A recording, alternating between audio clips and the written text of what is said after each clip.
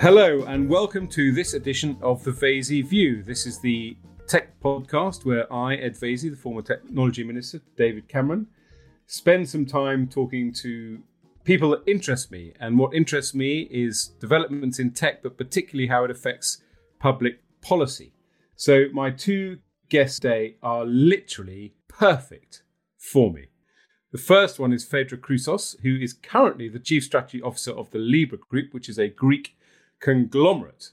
But without wishing to be rude about the Libra Group, I want to say that the reason I've asked her on is because she used to be the technology officer for the Obama administration. She was responsible for scaling some of the administration's most successful digital initiatives, including a 200-person digital services team, a $60 million portfolio of technology projects and programs, and the Presidential Innovation Fellowship Program. She also founded the Technology Transformation Service, which served as the foundation of that government's ongoing digital transformation. And with her as well is a very old friend of mine, Dan Korski, who was David Cameron's technology advisor, which means he spent most of the time making sure that I was cut out of the picture. And he worked in number 10 Downing Street, driving government digital transformation. And even more annoyingly, after he left public service, he founded an incredibly successful VC firm called Public, which has effectively created in the UK the GovTech sector. We might at the end, although I don't really want to because it will help Dan's ego, we might at the end talk a bit about the huge success of Public and the kind of companies he's seeing springing up in the GovTech sector, because that is very interesting. And I'm very mindful as well that on this podcast, we have a lot of business listeners, and I do feel very strongly that some of the lessons that government have learned in digital transformation are equally important for businesses that are struggling with the same issues. So hopefully, if you don't work in government, you'll still find a lot that will interest you. I'm sure you will find a lot that will interest you.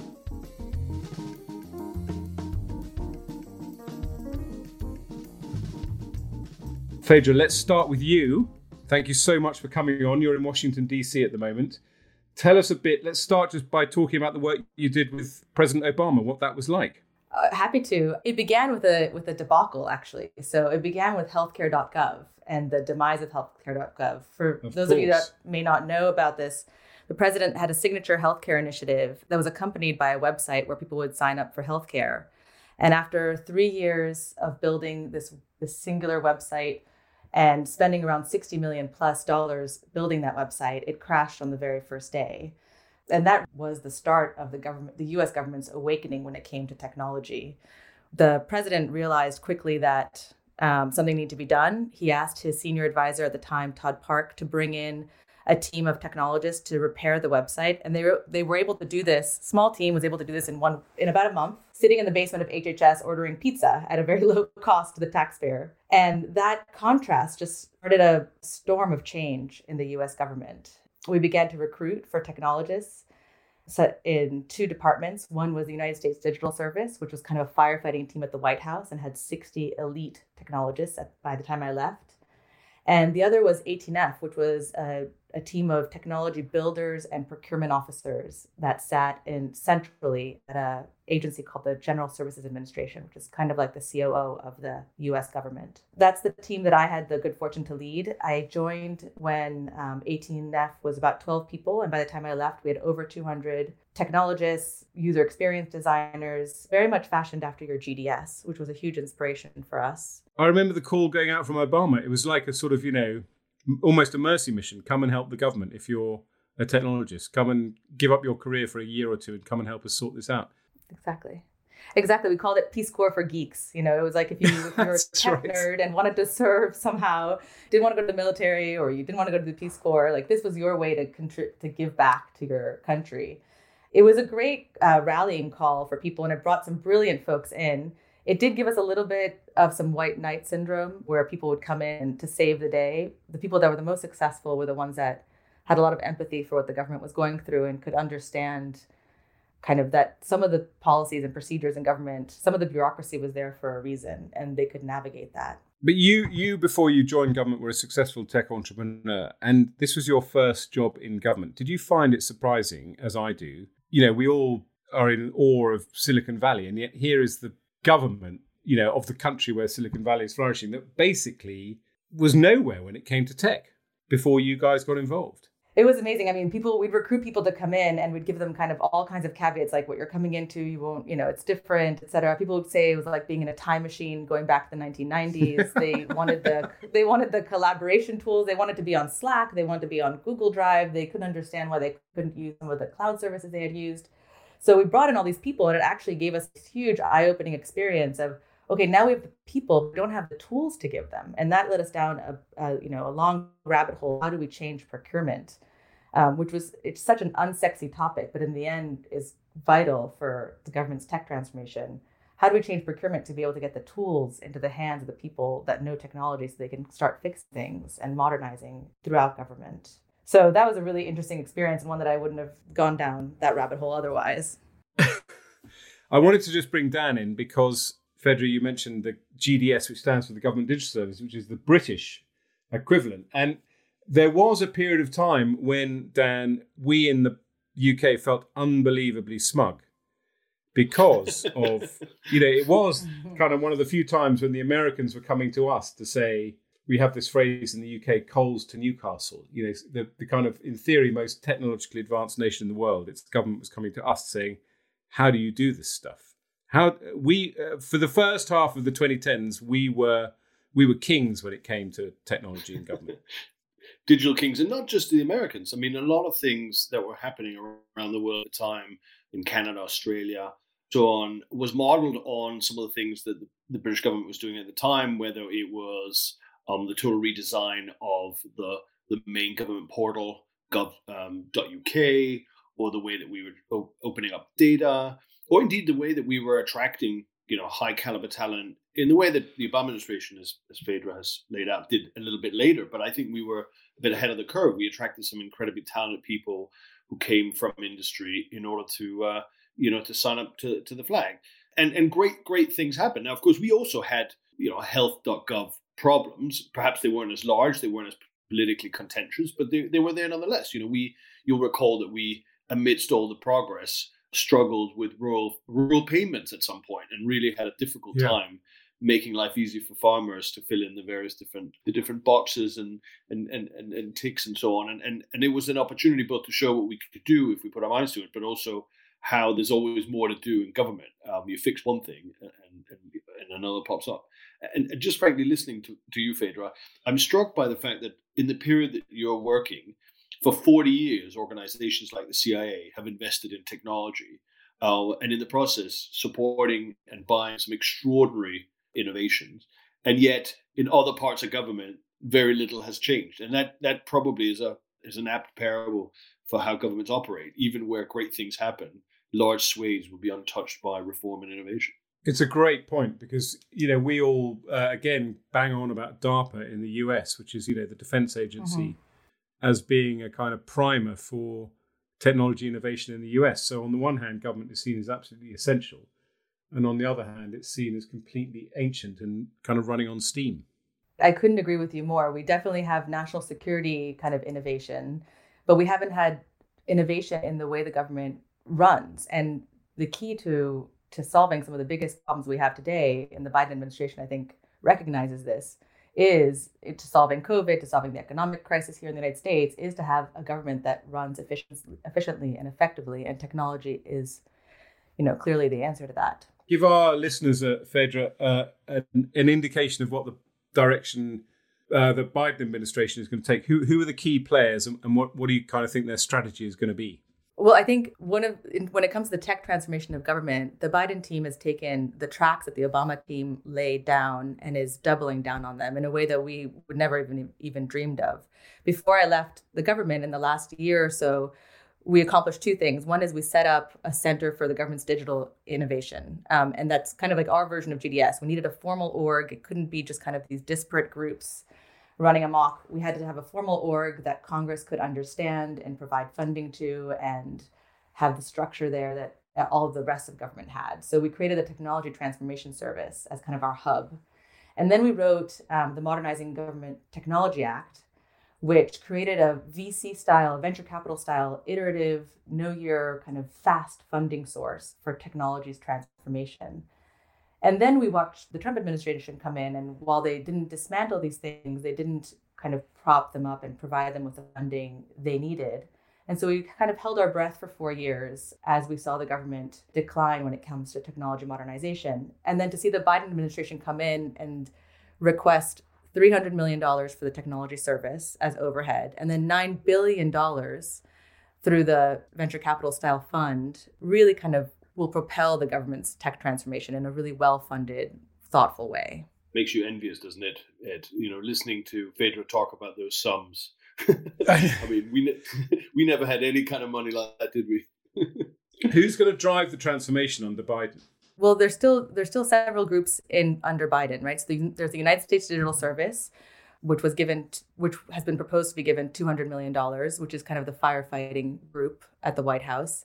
There is $300 million for the Technology Transformation Service, which holds 18F, which I spoke about, that builder procurement group. There's $9 billion for this VC-style fund, which, interestingly enough, is not controlled by one person, but by an investment committee of people across government, which is unique and important.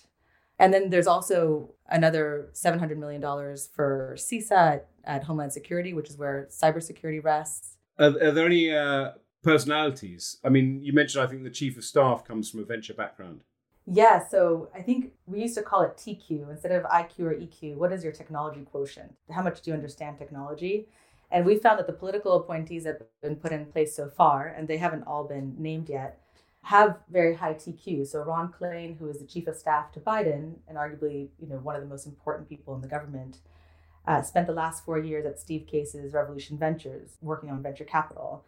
The head of the federal procurement for all of the federal government that procures about $90 billion in tech every year is a former federal CIO and an executive at Box. So you have just across the government, you have people in positions that don't have the word technology in the title that are technologists. And that's super cool.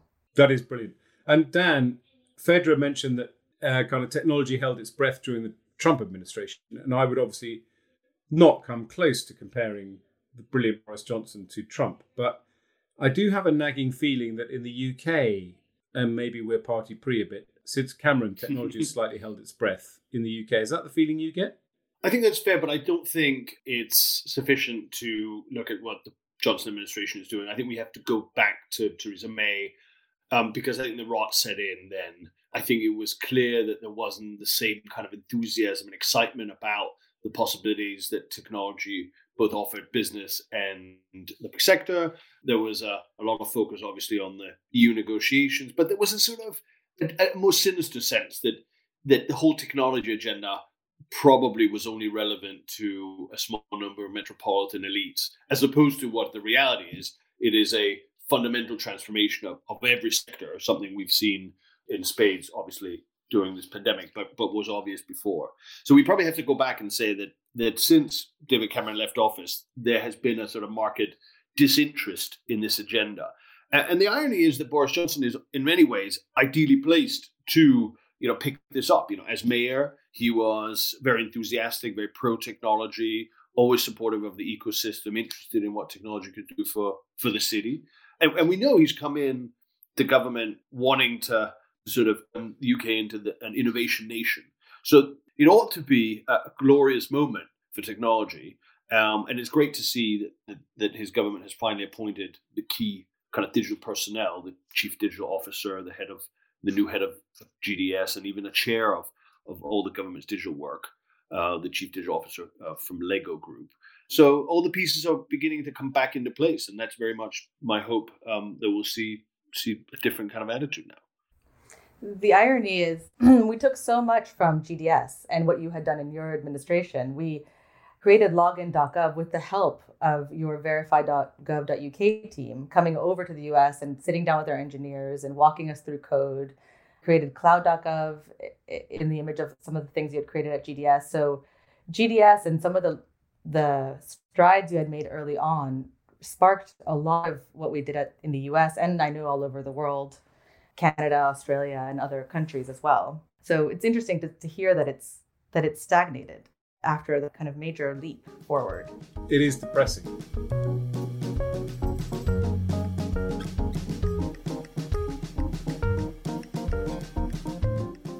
But it's quite a nice segue into the idea, because you're both co-authors with others of a pamphlet on smarter government, and we put the link in the blurb for this podcast if people want to click and read the document. It's only about 20 pages and it's got 60 recommendations, so it goes into quite some granular detail. But I want to talk about the big idea, which is really what we've been dancing around, and which is also, I think, relevant to people listening who, as I said earlier, are running businesses and thinking about digital transformation.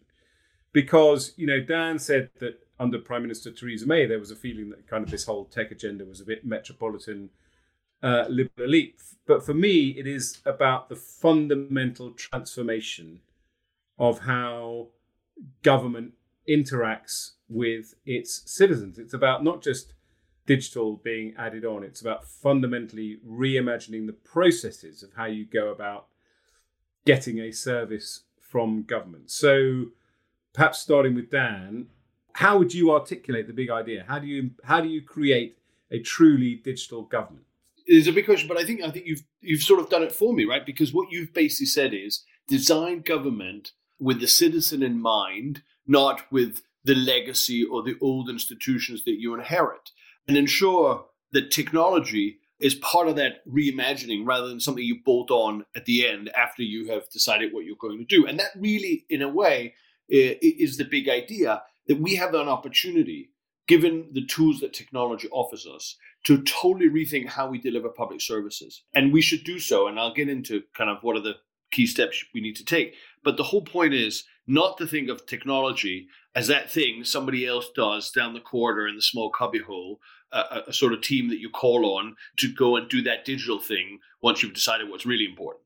That's not the way to go about this. And too often government still does that. And so Phaedra and I and others were animated by the mission to rethink what government ought to do in order to be able to deliver those kind of services in this commission on smart government that you mentioned. And really, I start out by saying, we've got to move to the cloud. Government needs to, as far as it's possible, move away from, on-prem architecture towards a modern cloud infrastructure, which basically means on-demand computer system resources, so that it becomes much easier to evolve the service. A citizen doesn't necessarily care whether it's a department, a local government, the NHS, or any other acronymed body that delivers a service. They just want a service. And we've got to start from that position. And in order to do that, we've got to move a hell of a lot more into the cloud. But that's not really enough. We have to agree what are the sort of canonical lists of information, the land registry, the electoral, that is required in order for government to build those services anew. And what we're suggesting in the report is not just a kind of general framework. We're saying, let's start in a number of areas that cut across government responsibilities and show how government can deliver differently. And what we've particularly focused on is how we can help business support, land and development, and early years. These are three big government areas, but where the government operates through many different tentacles and arms, each one of which was created years ago, each one of which has a different system of development, whether it's for offering you export credit or R&D or ensuring that you pay your tax. No, the recipient in all these cases is just a business somewhere. And so we suggest that we take these big principles about moving things to the cloud, operating open APIs, having canonical registers, and we apply that to these three areas where we encourage government to totally rethink, using these technological means, what services need to look like. It is incredibly difficult, partly because obviously government can never switch off. And I guess the parallel with business is business thinks I'm getting revenue doing my business this way. I don't have the time or inclination to kind of switch to a completely digital service. I don't want to switch off my legacy system. And I guess the obstacle in government is always, we can't shut down early years education while we build the digital alternative. Do we have the resources to do all this in parallel, as it were? I think it's a really great challenge, but I don't think it's impossible to do. And in fact, I would go further and to say that if you don't do it, you're more likely to suffer and struggle to deliver the sort of services that citizens have become accustomed to, whether they order things on ASOS or Deliveroo or Uber or what it might be. Citizens have gotten accustomed to a certain way of receiving services. And the longer it takes for government to upgrade itself, the greater disaffection there will be in the nature of services, which will create much bigger problems in the end. So I would argue that you can't afford not to do it. The question is then, how?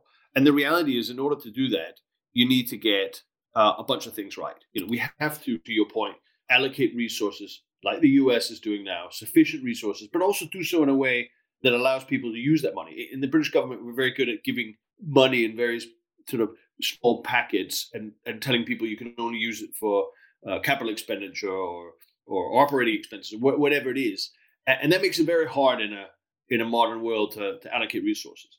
The second thing is we've got to get the people right. And I love this concept that Phaedra was talking about TQ, not IQ, but TQ. What's your technical intelligence? And what we've tried to say in the report is we need to get better at hiring the right people, training them, incentivizing them. And today you can rise to the top of the bureaucratic tree knowing absolutely nothing about technology, even though you are responsible for billions of pounds of technology spend. And that's never going to lead to great outcomes. Phaedra, I mean, I guess the US has a similar challenge. I mean, is there an added complication in terms of the relationship between federal government and state government? At least in the UK, with a highly centralised and quite dominant state, we can, in effect, change things from the centre and affect things locally pretty quickly. Did you come across that when you were working in government? There's certainly an added complication because the US government is a collection of federated states, and a lot of the user interaction between the citizen and the government happens at the state and local level, whether it's getting your driver's license or getting certain benefits. And so when we created login.gov, for example, the equivalent of your verify.gov.uk, we have 18 million users, active users monthly today on it, but it still hasn't been able to be procured by state and local governments because of some bureaucratic barriers about creating something at the federal level and then selling it at the local level. So there's a lot of barriers to break down to be able to take some of the modernization that's happening at the federal level and then trickle it down to the state and local level or gift it to the state and local level. Once the Obama administration ended, a lot of the folks that we had recruited with high TQ ended up going back to their home states and starting digital services. So the Colorado Digital Service, the Canadian Digital Service, the New York CTO. We have a lot of people kind of planted like seeds all around the country. So we did have that great effect of when we disbanded, everyone went home and brought it with them. So it wasn't a formal transition of knowledge and tech, but the people went. And with them came information and tech and all kinds of learnings. And did you find kind of what Dan alluded to, which is even at the federal level, trying to get, the citizen doesn't care what the acronym is or what the department is. They just want a service. But doing anything, bringing up a child can involve multiple different agencies having a role. How do you cross those bizarre barriers that sit between different departments? Absolutely. And not just different agencies, but to your point, different departments within agencies. So when we created login.gov, we first worked with the Veterans Administration, which is an agency that employs 500,000 people and takes care of all of our veterans. They had 25 user and authentication logins that they had created. So if you were a veteran, you could potentially, if you were eligible for all the different services, could be signing in and out 25 times to get your veterans benefits, not to mention other benefits from other agencies. So it's not just a user, and it's not just a user experience problem, but it's also a security problem, and it's a spend problem. The VA paid for 25 proprietary user login and authentication platforms, and they need to maintain the security for all those 25. There's a lot to be done. Key to this is creating these kind of interoperable, secure kind of building blocks, technology building blocks that all of government can use, and getting them down to the state and local level too. Can I jump on this, Ed? Because I think it's important for your listeners not to think that this is a unique US problem. It is a massive concern in the UK. We have a very asymmetric constitutional settlement, by which I mean we have devolved some digital authorities to some nations. We have devolved some digital responsibilities to combined authorities and not others, and some local governments are doing a lot and some are not. And so we actually have an incredibly complex digital quilt in the UK. And unfortunately, that quilt has sort of been overlain a system of underskilled people, both elected councillors in the areas, but also officers in local government. And unfortunately, it has not been a priority for for central government to change that until quite recently. There's not been a drive to say, how do we upskill local digital capabilities at the rate that we need to in order for them to be able to deliver. And the other thing to say, and that I think is the parallel to Phaedra's point, which is we have a myriad of systems here too. You have your Camden digital identity, much as you will have an NHS number and possibly a home office number and so on and so forth. And we have not yet found a way in which to create a federated, say, in inverted commas, system where you can log in once and it'll work wherever you might want to use it. Verify, the government sort of flagship identity scheme, has not really become the be-all and end-all of all ID and login systems. So it's just simply to say that we have a similar challenge. And I think the final thing to say is, as big debates emerge now in the UK about the integrity of the union, both in reference to Northern Ireland, Scotland, but potentially also Wales, there is this sort of interesting question: what's the digital infrastructure that we all have in common, or what's the interoperable digital infrastructure if you work or travel within the United Kingdom, but in and out of some of its constituent nations? And that's just not been an area successive governments have paid a lot of attention to. So can we just talk briefly about the kind of difference between the public and private sector, or how government works with the private sector of tech? And I won't use the word procurement because it'll send our listeners to sleep. But I think there's a difference. Initially, there was a sort of entrepreneurial approach where government kind of chucked stuff out to the private sector, like data. So you suddenly had, for example, lots of transport apps, which I still use religiously. When I'm going to catch my bus, I thank you every day that transport data has been made available, and you get these great apps that will tell you when your bus is due. That's one thing. And then there's the contrast, which is where you actually kind of procure with a company to build. You mentioned earlier, Dan, the rural payments, how you make payments available to farmers. The latter always seems to go wrong. It always seems to go over budget, not provide the service that the customer actually wants. How do you cure that? Well, look, I think there are a bunch of different things that you can do. I mean, first of all, we've got to make it easier for fast-moving, innovative companies to get a slice of this. They are able to move faster and build better than large incumbent legacy providers. And we think in the Commission that we ought to solve that by setting some kind of target on technology spend. 10% of all technology spend we think should go to startups in order to sort of provide a real innovation jolt to the system.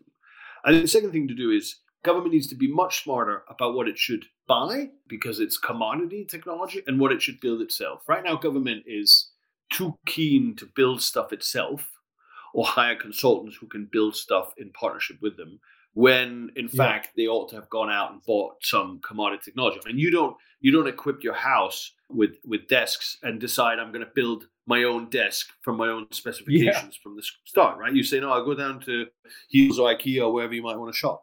And government needs to be a bit savvier. But at the same time, in your house, you will have potentially one or two bespoke pieces of furniture. And that may be because of the particular size and wonkiness of your walls or your taste or whatever it is. And government's the same. Government will have some bespoke requirements. Right now, there's too much category confusion between the two. And I think that's a first step to take.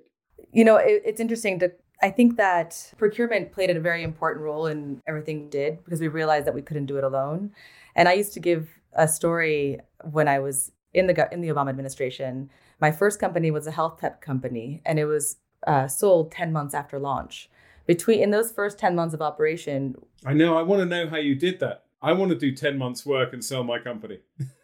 Yeah. In those first 10 months of operation, we tried to get a government contract. We were talking to the VA, not even knowing what the procurement process would look like. We were in conversations with them. And I would use this as an example that in the private sector, you can start and sell your company in the same amount of time it'll take you to even get 10% through the government procurement cycle. And that's why today in the US, 70% of all federal contracts in the US government go to the incumbent. And that's purely a symptom of the fact that there are really high, kind of arbitrary barriers to entry.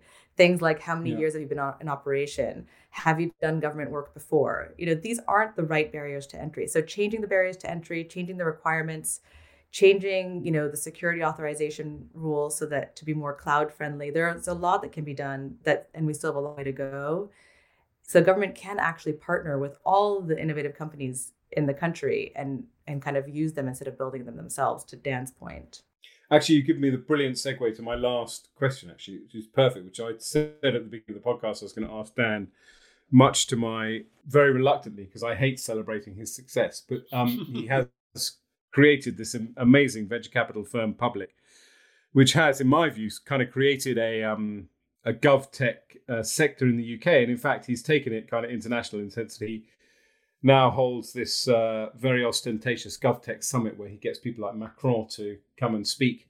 And I think the Prime Minister Trudeau from Canada as well has spoken at the GovTech summit. So I'd love you both, starting with Dan, just to talk about a bit about the private sector marketplace that's now being created. What are the kind of, you can either name specific companies or sectors or processes and trends that you're seeing? It's a very unfair question. Again, in a few minutes, what is the GovTech sector? How would you describe it at the moment? I mean, maybe I'll pick up. Thank you very much, Ed. It's very kind. All built on the work that we did together. So you should take pleasure in some limited success. But I think the thing to say is, Victor Hugo, the French author, said, it's very hard to stop an idea whose time has come. And to me, it was just obvious that after people had transformed retail and advertising, insurance and financial services, they would turn themselves to, what in some countries is more than 50% of GDP, like a massive market that really matters. And if you can get in with it, you can earn a lot of money and do good at the same time. Who wouldn't want to do that in this day and age? So to me, it was natural. And what we've seen in the UK is a couple of things. Massive explosion in health tech. And prior to COVID as well.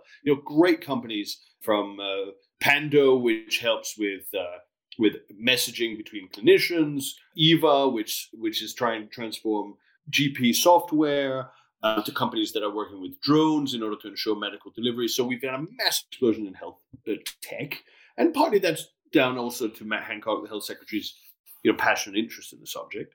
We've also seen quite a growth in sort of security tech, if you will, defense, intelligence, security, various things, policing. So that's been a really interesting space. And I would say the third is we've seen a lot of various local government-focused technology innovation, both in the UK, companies like Novoville, but also Zen City, an Israeli company that's done interesting work in the UK. So we've seen sort of local government or regional government drawing in great innovative startups. So those markets are those that have been particularly exciting in the UK.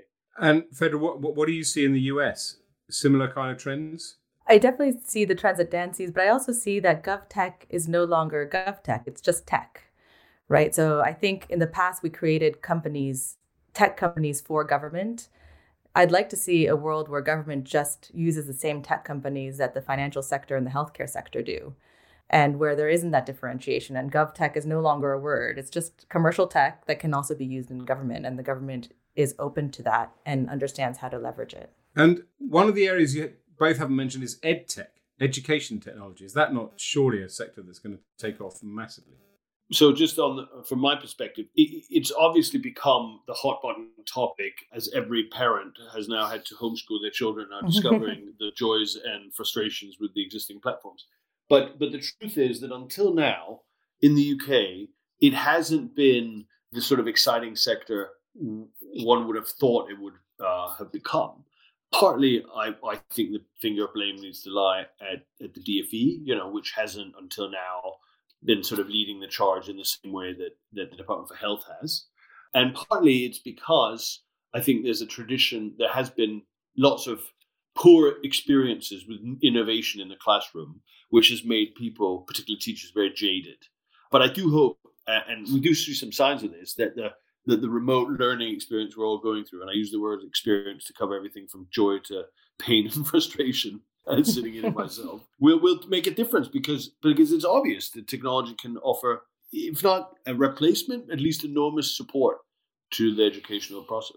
So I think this has been a great discussion, and thank you both very much indeed. I mean, I do think that the lessons we all draw, I think, from the pandemic is kind of who were the fourth emergency services, and it was companies, dare I say it, like Amazon and Zoom that kind of made sure that we could get the stuff that we needed and do the work that we needed to do. And I think government, certainly from my perspective in the UK, has made great strides. I mean, we can at least get a lot of the essential documents we need online. But it is the great revolution that's waiting to happen. But it's not a kind of partisan revolution. And that's perhaps why it doesn't get the attention it deserves. It's really boring, massively important work that would dramatically reduce the cost of government and dramatically enhance the experience of citizens in every country. Fingers crossed. I think, Phaedra, you've given me enormous optimism that the Biden administration is going to tackle this. And Dan, neither of us are in the British administration, but you have at least given me the indication that there are green shoots coming. Let's hope so. Thank you both very much indeed. Thank you, Ed. Thank you, Ed.